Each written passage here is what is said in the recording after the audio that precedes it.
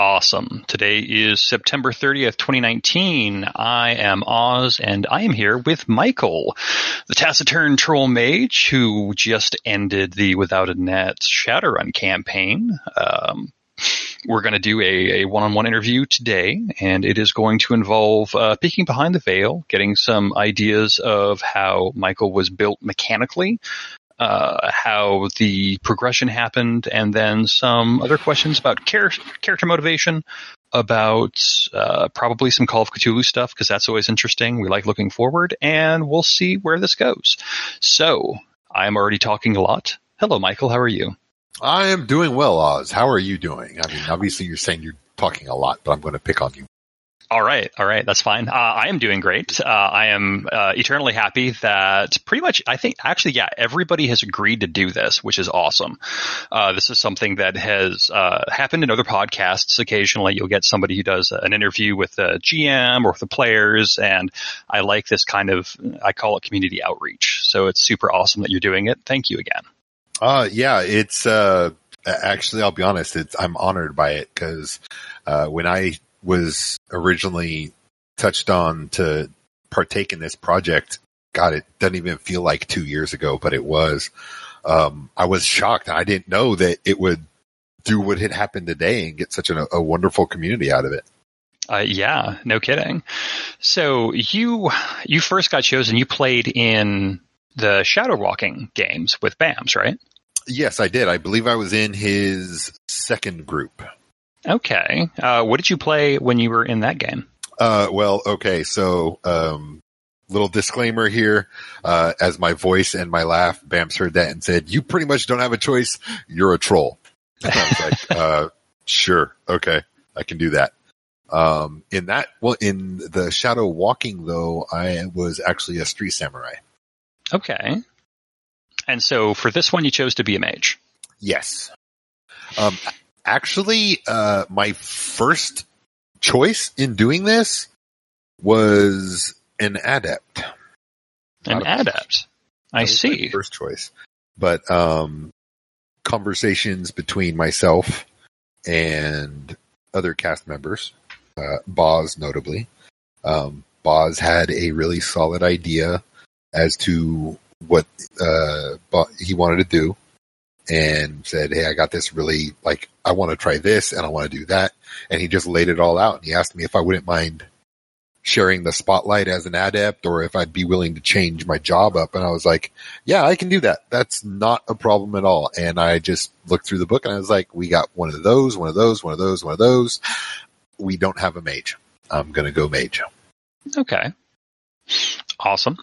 So where did you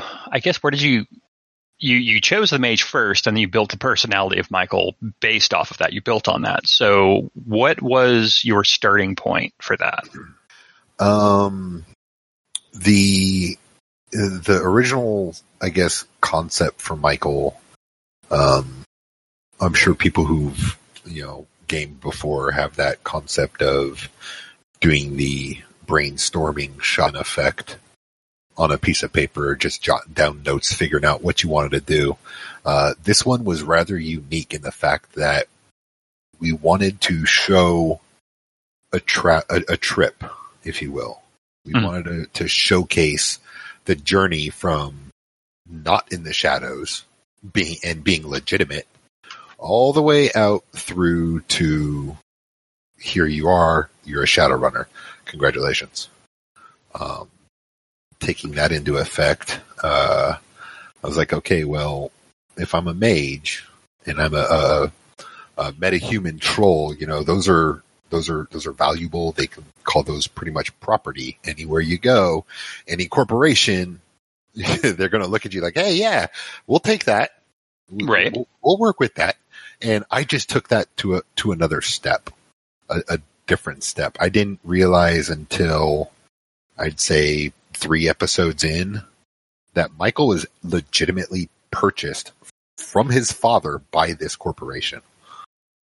So what brought you to that realization? I think it was just the interaction between the cast, and we were all talking about how like Boz got called in from the most desolate location she can to try to deal with this. RC was constantly coming in and out, going back home to Mama, as it turned out, and coming back.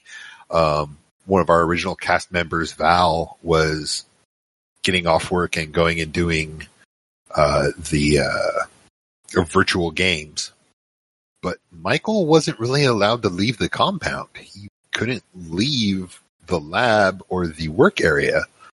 What would make it so that he was not allowed to leave the facility itself?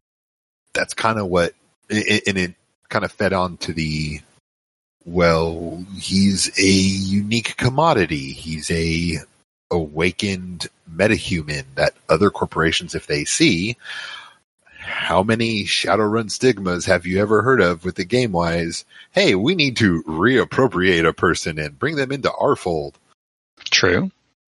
And I kind of went that route because when we were doing the character generation, I started going through a lot of the 1980s Shadowrun books that people had published and read about. It just brought a lot of streaming back. So I just figured that would be a good, unique twist that I could end up bringing into the game. Nice. I think it worked well. Well, thank you. And so as the whole game went on, Michael's personality changed from kind of that innocent, yes, I'm property, but I don't realize it, to a hardened Shadowrunner who was probably the least or the most morally flexible of the team, I'd say. So what was your decision on making that change, and when did you kind of figure that out? So there was, like I had mentioned, it's all about the journey. Mm-hmm. I needed a catalyst. I needed a reason for Michael to change. I started him off as that sweet innocence, naivete, just not understanding, being completely amazed, almost like what a toddler would be with the world today. And then as that toddler slowly grows up into the teenage and the adult, you get hit with things like taxes, a job. Mm-hmm. What are you going to do? Well, that same kind of thing happened with Michael, or had to happen with Michael. I was one of the unique positions in the game and in the group because I had to take a 6-month hiatus for work reasons. Mm-hmm. But I still kept in contact, or tried to keep in contact with all of the group as much as I could, just to keep track of following what was going on and who was doing what and how they were doing. And I was thinking, when Michael comes back, he's not going to have been around these guys. He's not going to have all of the people that he considered legitimate friends and family. They're going to be splintered a little bit. So what is that going to change with Mike? How are things going to get different for Mike? And that's where, when you're floating out in the middle of the ocean, you got nothing but time to think and figure out what's going to end up happening and reasons beings. So, that's where I decided, hey, when Mike comes back, he's not going to be the same. Mm-hmm. His appearance is going to be different. He now has that, the distinguishing feature on his face and the scratch mark. He's a little more gruff. As you can tell, he's addicted to cigars and alcohol. And, he's not afraid to pull that trigger or throw that lightning bolt. So, what kind of cigars does Michael smoke? Anything that he can get his hands on. Oh, I would say it's right now. It's the normal tobacco ones. They're not drug laced or anything to that nature, but anything that he can legitimately get his hands on, if it's a cigar, he'll try it. All right, that sounds about right. I was going to say I think he seems more like a Gloria Cubana kind of guy, but maybe it was more of a Monte Cristo or dime store cigar. So he'd prefer something other than dime stores. Right. You guys made the money for it. Right. And Michael didn't spend a whole lot of money. How much? Huh? How much did he have at the end? At the end, he had just over 150,000 yen. Wow. And then that's not taking into consideration that for the month he'd end up having to pay the pendant cost, but that was a whole nother deal. Mm. So the dependent cost, what was the dependent cost? Well, he had 3 dependents. So, I mean, it was always going to roll up to Bamps for him to let me know just how much I actually had to deduct and remove from my actual allotment. Oh, so what you're saying is you left it up to the GM and the GM lazed out and actually didn't follow up on that. No, he hit me once or twice with a 10 to 20,000 dependent cost there. All right. Dang. So, yeah, well, it was like, for instance, in my big return reveal, if you will, where I almost shot RC, or I should say RC almost shot me. Mm-hmm. I was just moving into the location. So I had to buy the house. I had to get the upgrade because my original lifestyle was negligible. I was a slave. Mm-hmm. And now I'm no longer that. I was up to middle class, I believe. Okay. Look. Yeah, I'm a regular lifestyle, so. Okay. So I'm gonna backtrack a bit because you were saying that you had to go for about 6 months for work. So was it difficult for you being away for that long? It was. I mean, yes and no. It's part of my job. It's something that I've been doing for 22 years now. And this was just the latest in a string of having to get underways. The lack of communication and the itch to sit there and play, yes, that was killing me. That was like, oh my God, what is going on? What are they doing? And then I'd get every now and again, when we'd get to a port where I could download the most recent cast, the most recent release, I'd be sitting there listening to it, and then I'd get my coworkers and they'd start coming in, knocking on my door. They'd hear me listening to it, so they'd want to listen to it. And I'd be screaming. I had my boss walk in my office asking me if I was okay because I was screaming at the computer for choices that were made. What were you doing? Why were you thinking? And it was just, it was nuts. It drove some of my coworkers nuts, but it drove me more nuts because I wasn't there. And I know for a fact there was so much more that was going on behind the scenes. Okay. You guys don't get it. You get the little snippets. Maybe if you're Patreon, you get the raw file.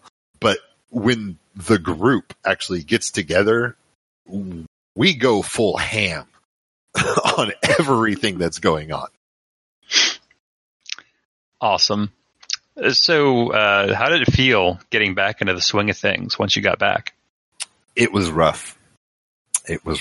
I am not going to lie. I almost thought that I wouldn't be welcome. That I wouldn't be welcome back. Being gone for 6 months has a way to almost alienate everything and everybody and what's going on. And I was afraid of being able to keep up with the story. I was afraid that the relationships that I had worked to develop with the other cast members, I was worried that would have fallen apart. That it was, that I'd basically show up for the day one and then, the day one after I get back and then be asked to not come back because it just didn't jive anymore. Yeah, but that didn't happen, did it? No, I'm truly grateful that it did not happen like that at all. It was just, like I said, my own worries about it. All right. So was there a side of Michael that you wanted to explore, but we didn't have the time or the ability to? I think his exploration into the magic, actually learning the spells. For those of you who were able to hear the Chicago episode, you picked up that I had actually gained a mentor and an instructor, if you will, in the magical arts. I think him learning more of the magic and learning more aspects thereof it, of what he's capable of doing, kind of fueled some of the wonder of Michael. That's something that he didn't let on to a lot of other people. He was fascinated with the magical and learning all of the new, basically just the new. You know, if it was new or if it was a new experience, he'd be interested in trying to do it. But he curbed a lot of that because, you know, too many people just, okay, yeah, that's nice. Kind of like when you walk up to a nerd or a techie and they start going all high and right into Star Wars. When you're Star Trek, you're like, yeah, that's nice. Go away. You know, that was the constant feeling that I had as Michael, playing a part, you know, trying to figure out, okay, what would fit in and where. Mm-hmm. I'm sure the opportunity would have been there if I would have spoken up a little bit more or reached out to BAMS to try to do a private one-on-one thing. I never got the chance to. Mm-hmm. Mostly because of my end, work is a pain in the butt. Yeah, work is a pain in the butt. Absolutely. Yeah, I was on the topic of downtime and solo sessions. I was really bummed that you didn't get more of that chance, and mostly it is because of work. But I think that I would have liked to see a lot of this explored as well. Yeah, it would have been a thing. It would have been. So you said that when you were underway, there were a lot of decisions that people were making that you hated, or you were yelling at the monitor, so to speak. So what were some of those that you were not a fan of? Mary Sue getting involved with the gang. Mm-hmm. That was one. The implementation of Chuck jumping on a grenade. I was like, what the hell are you doing? Why are you still alive? What happened? And I realizing then later on that it was part of the story, part of the background of why he was the way he was. The whole train heist. I will just leave it at that. The whole train heist. Not the beginning, not the middle, not the end, just the whole thing. I was yelling at the TV or at my monitor like, what are you, why are you doing that? And it was just, it was part and parcel of laughing at the whole situation that has become our Without a Net podcast. Yeah. So what were some of your favorite moments that you've heard or you have participated in? Favorite moments that I heard or that I was participating in. Let's see. From the initial, one of the first ones, favorite ones was something that I it's almost like a regret, if you will. Mm-hmm. In the very beginning, in the prologue, where we're getting out of Paradynamics, there was the whole fight with the vampire, mm-hmm. and RC coming in and lighting it up. Like, I mean, lighting it up. Bams's reaction to that of, well, shit. You boss. Boz literally taking its head and throwing it in a cupboard of all places. A cupboard. That was a favorite part of mine. I really wish that Michael would have ripped the electrical part out and just thrown it in the water. But I let Boz talk me out of it. That was one of my favorite parts. The introduction of Maggie. Mm-hmm. I enjoyed the ending part of that run, and the near fatal glitch that caused RC to have a permanent back issue.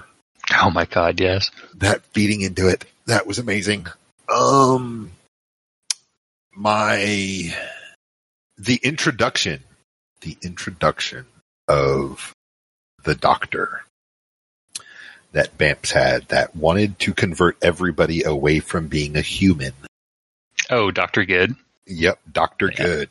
I loved meeting him and the differences in the interactions with that.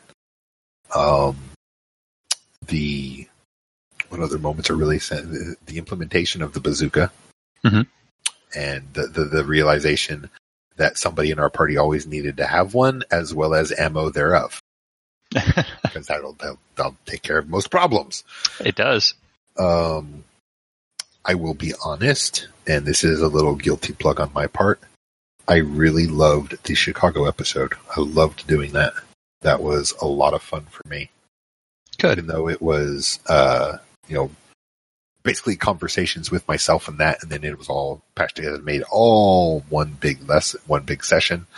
I really liked being able to do that. That was something that was completely different. So those were some of my favorite ones. All right. That's awesome. Character-wise, who is your favorite character? It can be one of the other cast. It can be an NPC. Let's hear it. Maybe one of each. Okay, NPC-wise, sorry, y'all, Morgana. I enjoyed her character, and everybody was all about against Morgana. What y'all don't realize is that Morgana is just looking out for herself. She's not being evil. If evil is taking care of yourself, then we all are. But she was legitimately trying to help everybody. She wasn't trying to hold anything over our heads. Never once did she say, "Oh, you'll do this or else." Mm-hmm. She always gave you an option. You could take the job. You could leave the job. We just never left the job. We never did. True. Favorite PC. There's two parts to that. RC, because of the comedy factor that he always brought into the game. Mm-hmm. I mean, he's always making the little jokey comments when we weren't reminding him not to pumpkin. And Mary Sue, because she literally tried her best to stay true to the character. Regardless of what was going on, she tried to stay true to the character. She had her beliefs, and she ran with them. That she did. I will say that you seemed, or Michael seemed, very close to Valerie, to the point that, he kind of went on a revenge quest for her. So what was that bond, and why do you think that was there? Valerie did one thing for him that nobody in the group ever did. Nobody tried to. She unlocked his background. She unlocked the fact that he still had family, legitimate blood family that was still alive. Mm. And she told him where it was. She told him where they were. Nobody else did. Nobody else. I don't know if they cared to try or not, but it was a matter of she did the digging. She found the documentation in the network servers and whatnot, and then she brought it all to light. Okay. She even, I guess, petitioned and rallied for what happened to him being unjust. And then, so that kind of put well, I got your back and I'm going to be your actual friend instead of you just being a corporate drone. Being isolated and brought up to, the maintenance guy and or security guys. Well, now there's a whole other person that randomly just did something nice for him for no reason, didn't ask for nothing back. What? Okay. So that was the whole reason there. And that was the whole revenge quest thing. That's kind of funny that you bring that up, because that was kind of a two-part thing. Mm-hmm. It was revenge for Michael because due to the tampering in his lab, that thing originally got out. So it destroyed his lab. It destroyed the only place that he felt complete. It literally destroyed it, caused him to be on this road that he's on now. And then it hurt the one person that gave Michael part of his life back. So yeah, it was a revenge thing. Mm-hmm. So did Bamps ever tell you what was on that piece of headwear that you pulled out of Howard's head? Nope. Because he didn't tell me either, so I was hoping you had it in. I almost wish I knew, but the the only reason that I grabbed it, that I knew it was there is because towards the end of the run or whatnot, that particular run that we were doing where we actually involved Howard, he had talked about having that head jack and, storing all the data and all the information and whatnot that he had. And one of the discussions that we had when we were in the bar and we first see Howard walk in, was nobody knew if he was on his own, if he did it on his own, or if he was working with somebody, because that would be part of payback. That would be part of, getting retribution for what had happened. Everybody was scared of that. Michael didn't care. Michael said he was going to eliminate Howard. He said he was going to kill Howard one way or another. Mm-hmm. He said that. And, he didn't go back on his word. He just followed through with it. Right. The shiny piece of metal there, Michael didn't care what was on it. Because as far as Michael's concerned, Howard was the reason he was in the boat that he's in. All right. So I know that when I was talking with BAMS, he said that he had everybody come up with short-term, long-term, and player goals. So where did Howard fall on that spectrum, if at all? So the goals were a ever-evolving item. Mm-hmm. They were constantly brought up, I'd say 3-4 times throughout the actual 2-year time period. Hey, significant things have changed. Let's update this. Initially, Howard wasn't even on that list. Had no reason to be on that list. If nothing else, Mike thought that RC would have a Howard on his list because of how furious RC was with Howard. And he did. He absolutely did. I know. So initially, he wasn't anywhere on my list. I had nothing to do with it. Didn't care. Didn't even think about it. Didn't want to. Now, in the back of his head, the Howard wasn't on there by name. Mm-hmm. I'll stress. There we go. That's the difference. Howard was not on there by name. After us getting out of Paradynamic, after us getting away from all of that and into the first run with the museum heist, where we had to find XYZ tomb and a couple other items, one of which Maggie. That's where Michael wanted to start investigating or figuring out who had orchestrated, if you will, the events that led to where he was.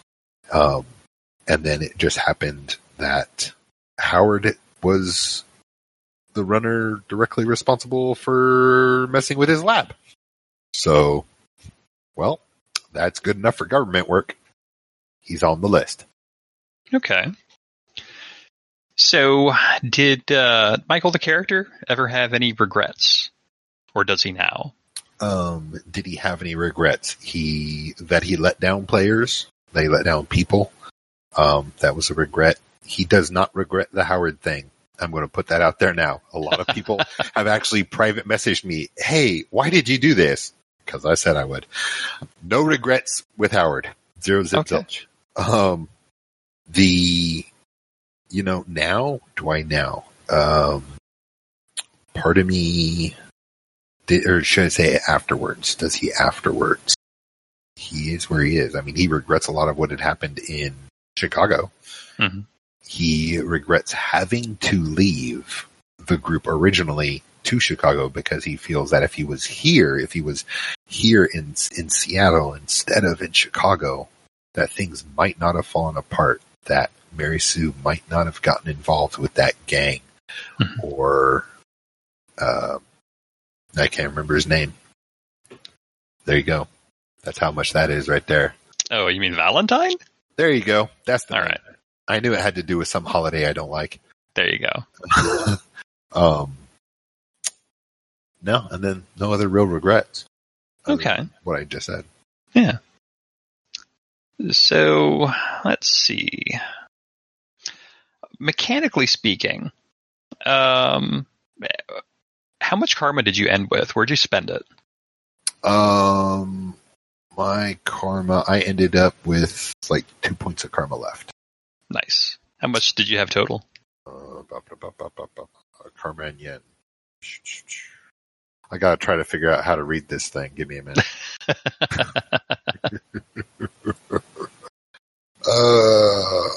Let me see. 65, about 74, 75. Okay. If my math is right, about 74, 75. All right. What'd you mostly spend that on? Oh wait, no. Now I'm missing a whole bunch. 90, about 90. Okay. What did I spend that on? A lot of my skills, my magic skills. I ended up spending it on a sensing, counterspell, first aid, and magic casting, arcana. Those were a lot of things that I put them in. And then looking through this, spells, learning a lot of spells. I didn't realize just how bad they were. Some of the costs were. And I'll be honest, I didn't even use 4, 5, 6 of the spells I actually had. I was going to say. Do it. Power Foci. I actually got Power Foci. Oh, nice. The getting rid of a negative quality. Yep, getting rid of negative quality. One born every minute. That being the naivete. Oh, nice. Because if you remember, if people remember as they're listening through this, they may have to go back through and follow through with it, looking through the prologue and everything else. Anything Michael was told, he would believe. He didn't have a reason to doubt them. They wouldn't lie to him. They're his friends. Why would they do that to him? There's no sense to that. Well, and then the Chicago thing came, and I can't really say he was naive anymore. So I ended up swapping that one out for the Dependent. It made sense story-wise. And then, 1, 2, 3, 4, 5, 6 spells, and the Power-Bound Focus, and then just improving my casting and my skill abilities. All right. How many dice were you throwing at the end? For what? Spell casting. 12, 13 dice. Okay. So not a whole huge amount, but a respectable number. What about for your highest skill and attribute set? My highest attribute. Let's see. My highest attribute was my magic. My magic and my willpower, both sitting at 6. Okay. And my highest skill was my sensing and counterspelling, or arcana. Excuse me, arcana and counterspelling. Both of those were sitting at 11 total. Okay, nice. Total okay, roll. And then I'd always end up taking a drug or two, and that would end up kicking up the total by another point or two. Okay. So if you could remake Michael, what would you change about him? What would I change about him? Okay, some of the spells. Mm-hmm. The spells I would change. I don't think I used 2, 3 or 4 of them at all. I would mess around with some of the skills. I don't know if a lot of people noticed, but Michael rarely, if ever, actually took stun. That's true. Roll for a drain. I'd roll. Okay, yeah, I passed the drain test. That's just where the dice fell. So I think I would have taken more risk in upping the force rating of the spells that I would use. Mm-hmm. So that's a definite fact. Some of the contacts, I would get more involved with some of the contacts too, because a lot of them were like, I got 1, 2, 3, 4 contacts on here. I can count on one hand how many times I contacted them. And not only one hand, I could use half of that hand to reach out to them. That was kind of my fault though. Mm-hmm. Instead of me saying, hey, I want to reach out to this guy. I didn't do that. We worked within the group to figure all this stuff out. Right. So I would change that. I would definitely change that. And as much as I almost hate to say it, I think I would give Michael more of an intimidation factor. His intimidation skill was only throwing a total of 3 dice. Oh, wow. Yeah, he's an ugly son bitch, so that had a lot to do with it. And I only put 1 point in it. So I was throwing a total of 3, and I would make him more of the. So the concept from Michael was, what is one of the first rules in Shadowrun when you're in a group? Always geek the mage. Mm-hmm. The mage is a troll? What? How am I supposed to geek this? Exactly.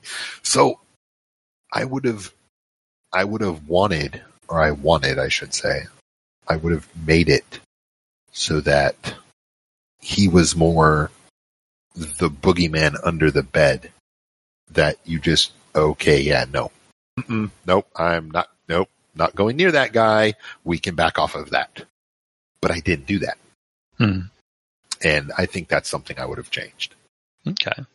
I know I was talking with Mary Sue for doing this one-on-one last night, and she said that she was throwing a silly amount of intimidation dice. That's where a lot of her karma went throughout the game. So it's funny you mentioned that the petite cheery elf is the scary one. Yeah, that was kind of the. I mean, looking at it, I kind of did laugh at it. The petite scary elf was, or the petite little, purdy little elf was the one rolling intimidate and scaring, and the big ugly troll was the nice guy pushover. Yeah. And then Chuck showed up and he became the nice guy pushover. But hey, there was a lot of nice guy pushovers, but when push came to shove, I mean, so that's where it counts. Yep. Fact. All right. So, well, again, thank you. Michael was entertaining as hell. It was great doing the Chicago episode. That was a lot of fun, and I'm glad you were 100% behind that. Yeah, it was. Yeah, like I said, I had an utter blast with it. It was when I was first approached with it, I was like, yeah, let's do this. I will be 100% on board with this. And it evolved into what it was, what it got turned into. So I was real happy with that. Yeah. So what is next for you? I know we are starting up Call of Cthulhu, and you are also in that campaign. I am. I am no longer playing the 9-foot tall troll. I'm now playing a 5'3" scared human photojournalist. All right. So tell us a little bit about him. Well, he's inquisitive. He got involved in photojournalism at one of the local newspapers, trying to process a little bit of of what's going on, trying to make his way in New York, and then he ended up getting sent to where he gets sent to, and he's like, I need to find my friend, but wait a minute, why is there a piece of him here? And then I find his camera, and his camera is showing me all kinds of weird things, and yeah. So I mean, he's definitely not the upfront in your face, I'm going to intimidate you thing. So you guys got to take my voice and put a skew to it, because he's an itty bitty guy, and well, I don't do high pitched voices. Well, there is that. So how are you liking Call of Cthulhu the system so far? It's a different system than what I'm used to. I have never, ever, ever touched on Call of Cthulhu. I've heard of it. I've known it. I just, what? So, it's when me and Mary Sue originally sat down to generate Sam, it took me a little while to actually get into it, because I was intimidated by it. I mean, there's a lot of the new subject matter that's there that I couldn't grasp. The thought of rolling under a target number in order for it to be a success, was foreign to me. It still kind of is. I'm not going to lie. So when I roll those things on the Roll20 website, and it says extreme, extreme, extreme, hard, and fail, I'm like, how do I read this again? I don't get this. So I'll be whispering over to Mary Sue via Discord, help, help. What do I do? So I don't know which one I'm reading. So, but overall, I mean, I like the different aspect of it. I love gaming in general. I really do. So I love getting into it and being able to role play out and game out everything. The fact that this is Cthulhu-esque and early in our time eras is just a pleasant bonus for me. Nice. All right. So, what other systems have you played? I know you got Shadowrun. Now you have COC. Shadowrun, COC, long time Dungeons and Dragons. I'm talking, yes, early 80s Dungeons and Dragons. I have played the original first edition. Nice. All right. Champions, Palladium, Robotech, MechWarrior, BattleTech, the original Marvel from the 1980s, that the phase rip system, if everybody knows what that is. That was one of my favorite after Dungeons and Dragons. The Pathfinder system, Sword and Sorcery, Star Wars. So there's a couple different versions of Star Wars. You have the new version of Star Wars that's happening right now. Before this, Star Wars had another system that was similar to what Shadowrun is now. That's a bunch of D6s, and you throw them at them, and you hope you get a 6. Oh, yeah, West End Games version. Yes. So I've played both of those versions. That was a thing. There was a game, Wild Wild West, that I had gotten involved in. That's pretty much it, role-playing game-wise. All right. So, if you could play any game, what would you play? In what aspect? Oh. That's a loaded question. That, sir, is a loaded question. And being military, I've learned never volunteer yourself again. So I need clarification on that question, sir. All right. So I will ask this in multiple parts. So, So if you were to run a game, no recording, just you and some friends, what would you run? Or would you? Oh yeah, I would. I've been a DM for long time. Okay. There's 2 games I would run. One, I would run a 5e version of Dungeons and Dragons. I actually do run a 5e version of Dungeons and Dragons at my house, and it's literally us getting around and all the shenanigans happen, and you know what? They're going to happen. But that's why we reserve an entire day for doing this. And something that I haven't played for a very long time, and that'd be the Marvel Phase Rip system. I would run a modern version of that, keeping up with all the modern comics and all the things that are happening in it, and just go to town. Hand people a set of 2d10 and say, these are the only dice you're ever going to need. Okay. So, if you could play anything else and it wasn't for the show, what would it be? Legitimately? Anything. Aha. For me, the aspect of role-playing that I enjoy, okay, because this is where it becomes a trick. You get those guys that are rule lawyers. Everybody knows them. Everybody hates them. You get those aspects of the guys that are the gamer geeks that just want to get together and munchkinize everything. They want to try to do the min-max. They want to try to do the bizarre combinations. I'm going to make a tiefling rogue that's lawful good. What are you going to steal? The lint out of people's belly button. I don't care. I'm doing it. Okay, cool. Go ahead. You do you, boo-boo.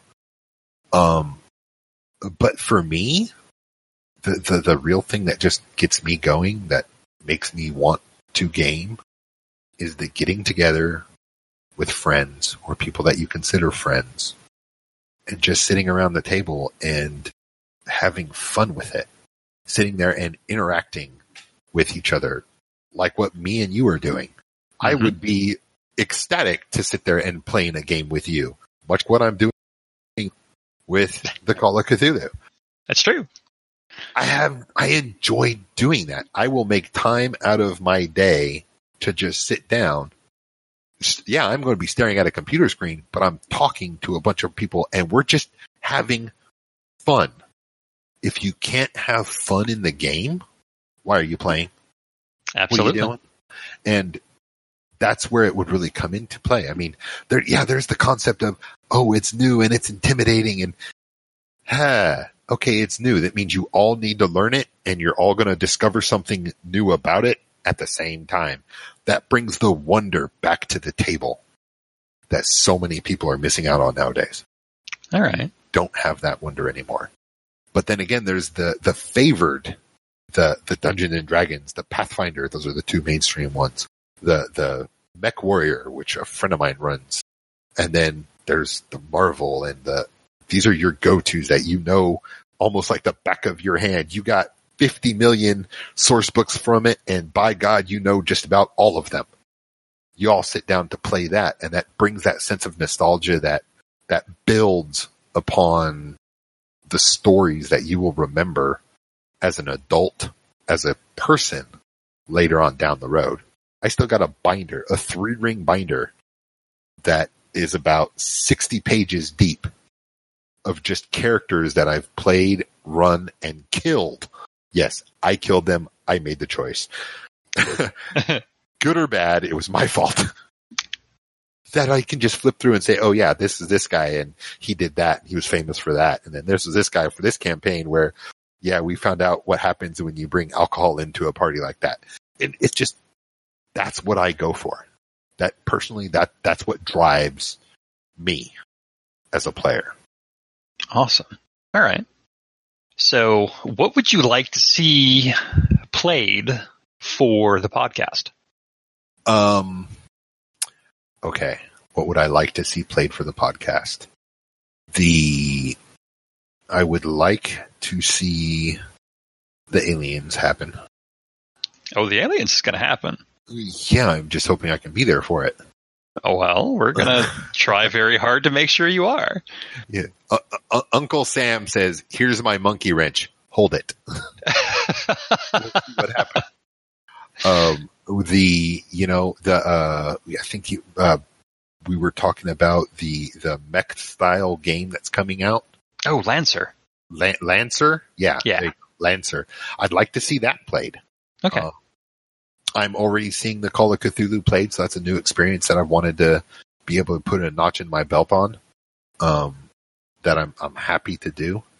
And a part of me, honestly, wants to see it's a hard concept, but it's a living D&D 5e. Okay. Living D&D 5e, meaning we pull other players from the community to act out as NPCs, as events or quest givers, working in conjunction with whoever the DM is at the time. Okay. Just a thought, but that is, I'm mental, so it's okay. That's we all are. That would be interesting. That would be. I mean, it is different from the LCs that I know of, in which it's just, it's Shadowrun. It's a quest hub for people, so they're able to grab other runners and go on their jobs. But doing that kind of podcast LC that's heavy, man. Think about it. The amount of fun you could have with that. Okay, you don't have a description? Hold on. Let me grab random cast member. Describe this for me. Nice. Random cast member. Hey, what kind of quest do you have that our friends need to go and find? Obviously, you'd have to give them some sort of warning ahead of time so that they could. Not all of us can just come up with something on the fly. Right. Some of us need that preparation time. Yeah, you never know. I just think that'd be interesting. Oh man, that would be. So I will, and I think you and I will tag team him, but we'll sideline Bams with this later. I'm pretty sure I could also get Chuck and Mary Sue in on this. So probably. I think RC would get in on it as well. I think so too, because he's running a D&D 5 campaign face to face. So I think having that ability to kind of cycle people cycle GMs for the podcast in the same world and grabbing other people. That would be awesome. That is absolutely something we should bring up. BAMP's tried it in the community or in the Discord channel in the community. There is I don't see it much anymore. I could be just off my rocker. No, you're not. There was a channel that was dedicated to people just coming in and describing something and walking in and describing things. Gone now. Yeah, well, it wasn't seeing a lot of use, and I think it was before its time. Yeah, it died off quick. Unfortunately. Yeah, that would be killer. All right, so I think if you were to run a game for the podcast, it would probably be along those lines then, yeah? I wouldn't be opposed to it. It would just be one of the reasons that I haven't volunteered to run a game is the nature of my job. Mm-hmm. But, I mean, if you were doing one-off adventures, that would make it a lot easier. Yeah. Oh, yeah. Okay. Well, it looks like, as I'm looking at the clock, we are about out of time. I do have one last question, and I asked Mary Sue this kind of question. So, what advice would you have now that you've played in Without a Net Shadowrun? You're playing with it in Without a Net COC, so you are a player with decades of experience. So what advice do you have for somebody who is trying to get into the actual play podcasting business? Wow. Actual play podcasting business. One, find a group of people that you get along with. I didn't say agree with. I said get along with. Mm-hmm. There are things that I don't agree with that people do. There are other, but it doesn't matter what I agree with. I get along with these people. I enjoy finding these people. When you have a group, when you find a group that you click with, that it just, you look and you're like, yeah, I can game with them. Boom. And it's there and you guys all just jive and it's seamless. It removes the stress from your life. Once you have that group together, you're going to have that dynamic where everybody accuses you of having things planned out. And no, we never had any of it planned out. It just kind of fell that way. But we all had fun with it. So, I mean, and that kind of just, that goes to that speaks to the chemistry. There we go. That's the word. Chemistry. Yeah. That everybody just picked up on. And we had it and it was there. And in having that chemistry, we were able to produce a product that led people to smile, led people to cry, to lead people to laugh, and to lead people screaming, "What the?" You can finish it out. Absolutely. That, I think, is your first step in finding a road to a good podcast. I mean, in the end, it's a road to finding just a good game, period. Yes and no, because you can have a bad game, a game that people are start to just not like, but that chemistry with those people can pull that game through, regardless of what happens. They can pull that game through. Y'all can make something out of it. Good advice. Good gaming advice. I dig it. All right, so this has been a Behind the Veil interview with Michael, the troll mage, and the 5'3" photographer Sam, and the Call of Cthulhu game. Look forward to that. We'll be starting to release episodes later in October. Mike, do you have any final words for the listeners? Just thank you guys for listening. It's been a pleasure to be able to sit here and literally put all this stuff together for the guys and girls that actually sit down and listen to this. You are the reason that we do this. Excellent words. I'm a fan. All right, so this is Oz. I'll be signing off, and we will catch you later. I know I still have interviews with Boz, RC, and Chuck. Look for those later in the month and during the release schedule. So, say goodbye, everybody. Goodbye, everybody. Nice.